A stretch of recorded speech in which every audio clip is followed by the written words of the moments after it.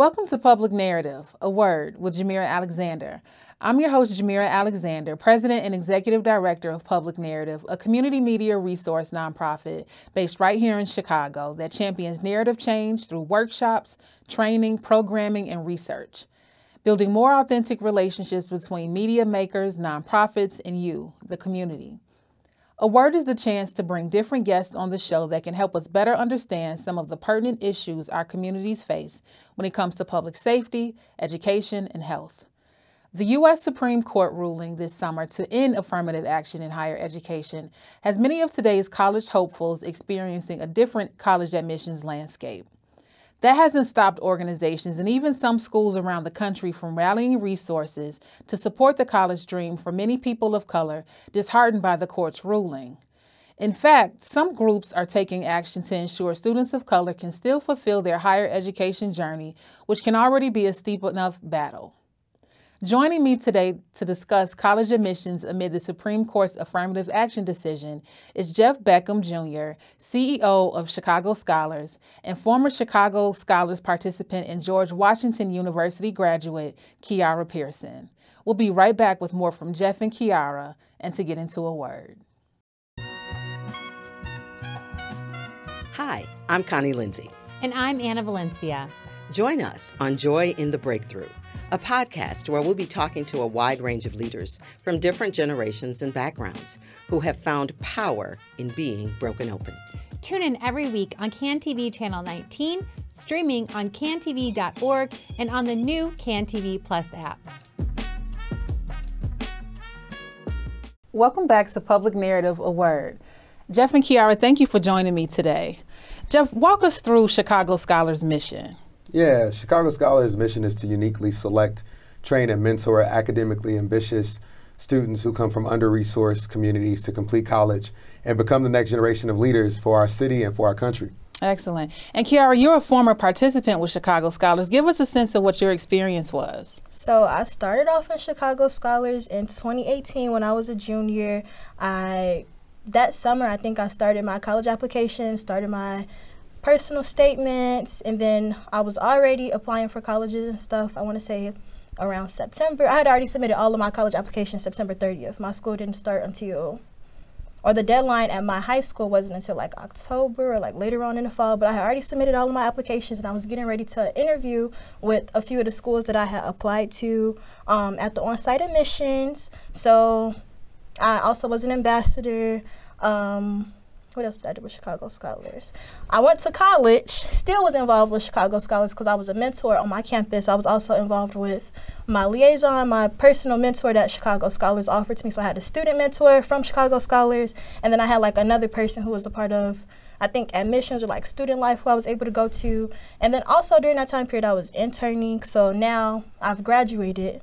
Still kind of involved with Chicago Scholars because I want to be a mentor soon, but now I'm just a teacher in Chicago. So excellent. Paying it forward, doing what Chicago Scholars mission entails. Excellent, excellent. And what school do you teach at? I work at the University of Chicago, Woodlawn. I teach 9th grade ELA. Beautiful, beautiful. Now, have your paths crossed while you were both at Chicago Scholars?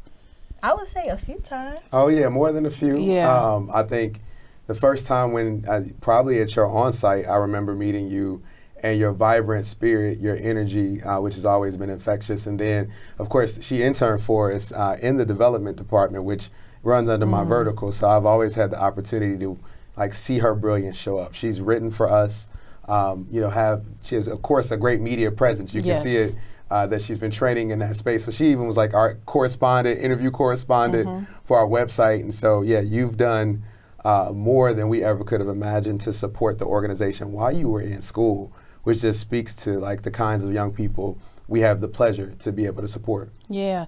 Now, in light of the recent Supreme Court decision to overturn affirmative action in college admissions, how has the community been responding to that?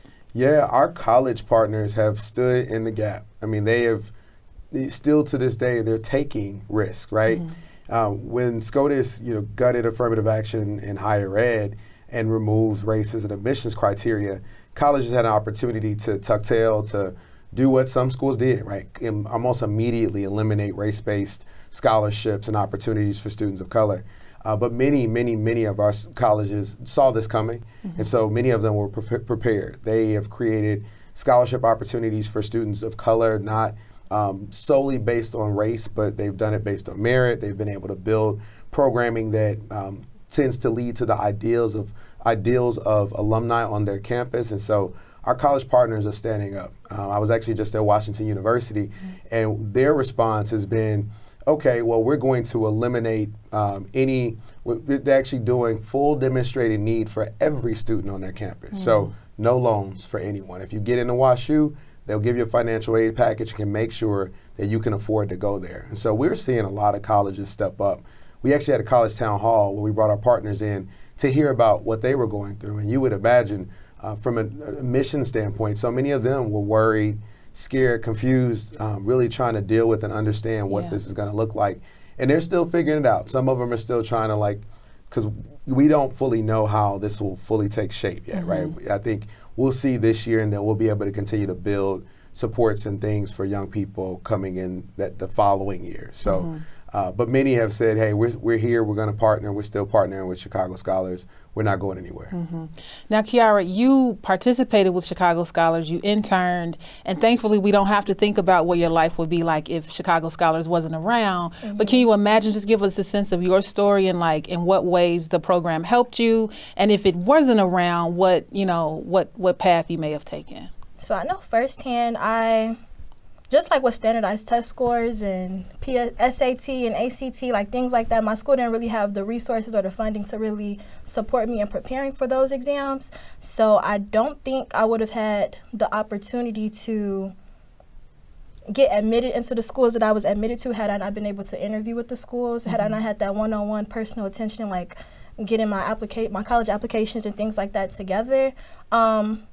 Also, financially, I feel like Chicago Scholars definitely did support me. By me attending one of the Platinum Partner schools, which was George Washington University in Washington, D.C., that school met my full financial need. I never had any financial issues. I never had to make a phone call to financial aid, anything like that. They actually knew me firsthand, Kiara Monet Pearson. I never had any issues. I never had to go to Chicago Scholars for any financial issues. Even though that was offered to me, I never needed it.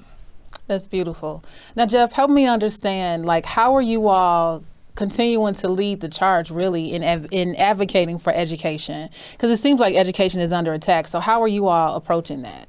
Yeah, we honestly and earnestly believe college changes everything. And so we are continuing to be a voice for our college partners and a voice for our young people in the environments and the community ecosystem that we're part of. And so we have the unique opportunity to speak to both markets, right? We kind of sit on both sides of the coin.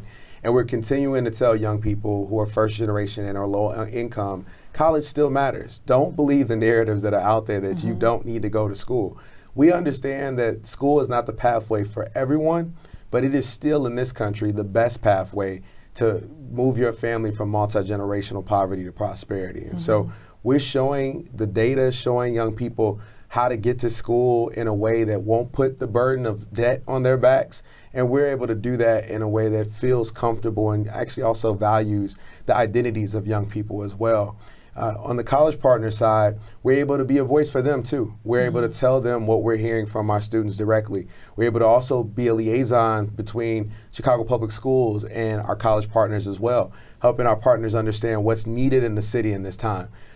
Things have changed since the pandemic happened, right? We always talk about before COVID and after COVID, and even the needs of the young people that we have changed as well. I've seen so many universities stand in the gap and provide mental health resources for young people, provide financial support for young people, understanding that on this side of the world and where we are now, things are a lot different. A lot of our schools, talking about standardized tests, are test optional and they're staying test optional. So we've been able to continue to be a voice and a voice of expertise for both our college partners and then also a voice of support for our young people. Can you speak to any innovation among your team, and how you all are developing and enhancing? I know you've done some work with the Obama Foundation and their My Brother's Keeper Alliance. Can you speak to innovation throughout your team? Yeah, when I became CEO about 3 years ago, I went to my board and I asked them, would I have an opportunity to really build new supports for this program? Chicago Scholars has always done a great job of getting young students of color to and through college. But the one area where we really struggled was getting more black and brown boys in the program. And so our team built out a Young Men of Color program, which provides support and resources for young men in our program, but also identified a gap. We looked at the data from CPS and we saw that typically young men of color come in as freshmen and about 80% actually want to go to college. In that sophomore year, we see a lot of we start to lose some of the young people that have desired to go to school, young men that want to go to school. And so we built a sophomore program that exposes young men of color to college early. We bring them out to campus.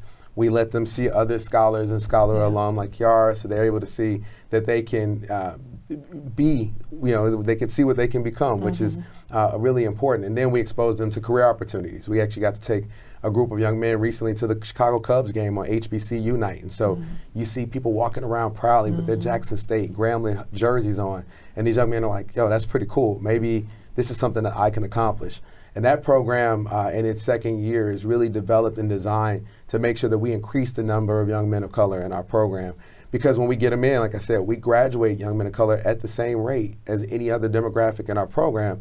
The challenge is finding them and making sure that they're supported and feel supported in our program. The barriers to college are enormous. The personal statement, the essay, the financial part of it. But one of the biggest barriers is the belief in yourself that you can actually do it. And so what we are doing with this program is making sure that young men in our program know that they can believe in themselves and they have people believing in them as well. Now, is there anything that you're doing particularly to target first generation college students? Yeah, so our program is designed for first gen and or low income. So it is the kind of crown component of our mission.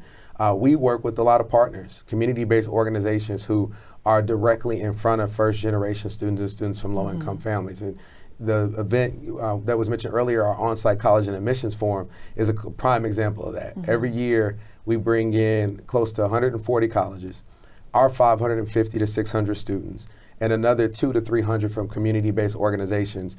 On that day, you have high school seniors interviewing in early October to get into school. It's not a traditional college fair. Last year, we had 3,300 interviews conducted by 750 students, and $80 million in merit aid was given out in one day. And so we're continuing to push that event as an opportunity as well, where you may not be in our core program, but you're still a partner with us, and you can be. So organizations every year like Polished Pebbles and Ladies of Virtue and Kappa League and Link Unlimited Scholars and so many others are able to bring students to our on-site admissions forum, and they're able to have their students in their program meet schools, get into school very early. It's one of the signature events, but it's also in the country probably the earliest admissions event that happens in the U.S. Yeah. Now, Kiara, it's been many, many years since I was in undergrad. So remind me of what undergrad was like. Share your experience as much as you can, as much as you like. I feel like undergrad was interesting only because the pandemic. That's the first thing I'm thinking of. My sophomore year was let me not say my whole sophomore year, but half of my sophomore year was taken away from me because of the pandemic. So having to be in my bedroom at home, which was not really conducive to my education and my learning environment. Having to be doing my classes on Zoom from my bedroom, that's the first thing I think of, which wasn't on the good side. But on the other hand, I feel like college, I was able to just be a student. I didn't really have to worry, as a first generation low income college student, I didn't really have to worry about finances. The only thing I really had to worry about was my own mental health. I never really had to worry about finances. I didn't really have to worry about academics as much because I know Chicago Scholars was also on top of me. My liaison that Chicago Scholars offered me at GW from the student life office, they were always on top of me. I knew if I needed anything, I could go directly to them. And I was able to do whatever I wanted to do. But, I wouldn't say mainly because of Chicago Scholars, but Chicago Scholars definitely was my support and my backbone. So. No, that's excellent. So what would you say to students who may be a little concerned about their own collegiate journey, maybe a little nervous about even pursuing a higher education? What would you say to those students? I feel like there's always somebody that you can go to. If you have any questions, you can always ask somebody. And somebody's always going to know somebody else who could help you out. Jeff, how did Chicago Scholars adapt this pioneering spirit? Because it sounds like you equip your students to pioneer and really persevere during difficult circumstances. Yeah, I think it's just rooted in the fabric and the DNA of the organization. Chicago Scholars was started 26 years ago, and it was actually started as the merger of 4 other organizations. So even in like our infancy, innovation and partnership is kind of how we do things. And as the organization has grown over those years, both the previous CEOs, Karen Foley and Dominique Jordan Turner, kept innovation front of mind and really courage to the front of like how we do things. And I think that I've had the opportunity to really stand on their shoulders and continue to build on that legacy. We recently launched a mobile application that actually takes our curriculum and gamifies it for young people. We built this app called Reach Pathways, and the reason we did it was listening to our young people again. We heard that they were over Zooms, they were over emails, and they wanted something that felt more like a video game and less like homework to increase and enhance their learning.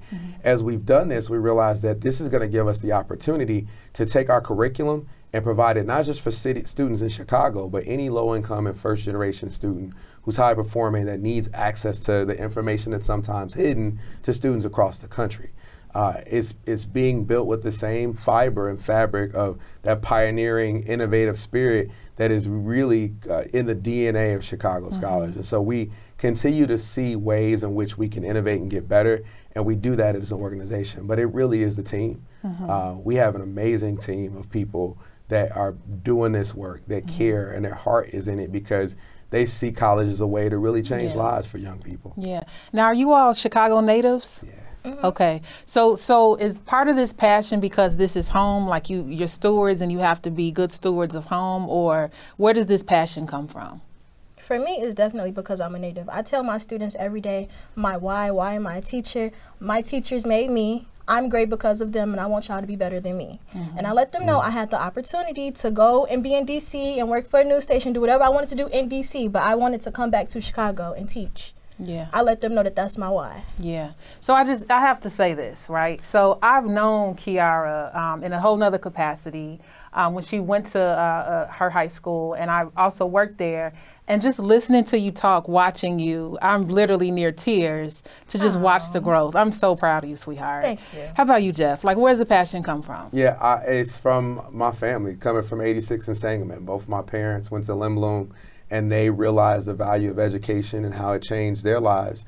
And they always made sure that my sister and I were going to go to college. It was like ingrained in us when we were little bitty kids. Yeah. And they sacrificed to make sure we had every opportunity. And so in seeing the benefits of that and the benefits that it's had on my life, going to the University of Missouri, getting a degree in management information systems, working in tech for so long because of the mentors and the people I had beside me and around me, it was always something that was pulled in part of me to make sure that I did this work too. Yeah. For a long time, I thought I could do it as a volunteer. I'm in the 100 Black Men. I'm Link Unlimited. I was I mentor, you name it, through my frat.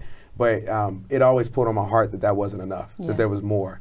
And in working at Chicago Scholars, I've been able to work alongside people who are also committed to this mission of providing and democratizing access to opportunity, right? Because we know talent is equally distributed oftentimes in our city. Opportunity isn't. Right. The work we do to do that is, like you said, it brings tears and passion in a way that nothing else does for me. Yeah. Well, thank you both for sharing your thoughts on this very important matter. And thank you for being with us today for the Public Narrative, a work with Jamira Alexander. We'll be right back. Hello, I'm Bianca Cotton, host of Behind the Confident Smile. Tune in Monday at 7:30 p.m. on CanTV 19, cantv.org, and the CanTV Plus app for an engaging discussion about Marlene's journey of surviving sexual violence. What do I do with it now, right? Like, do I tell someone because it happened so long ago?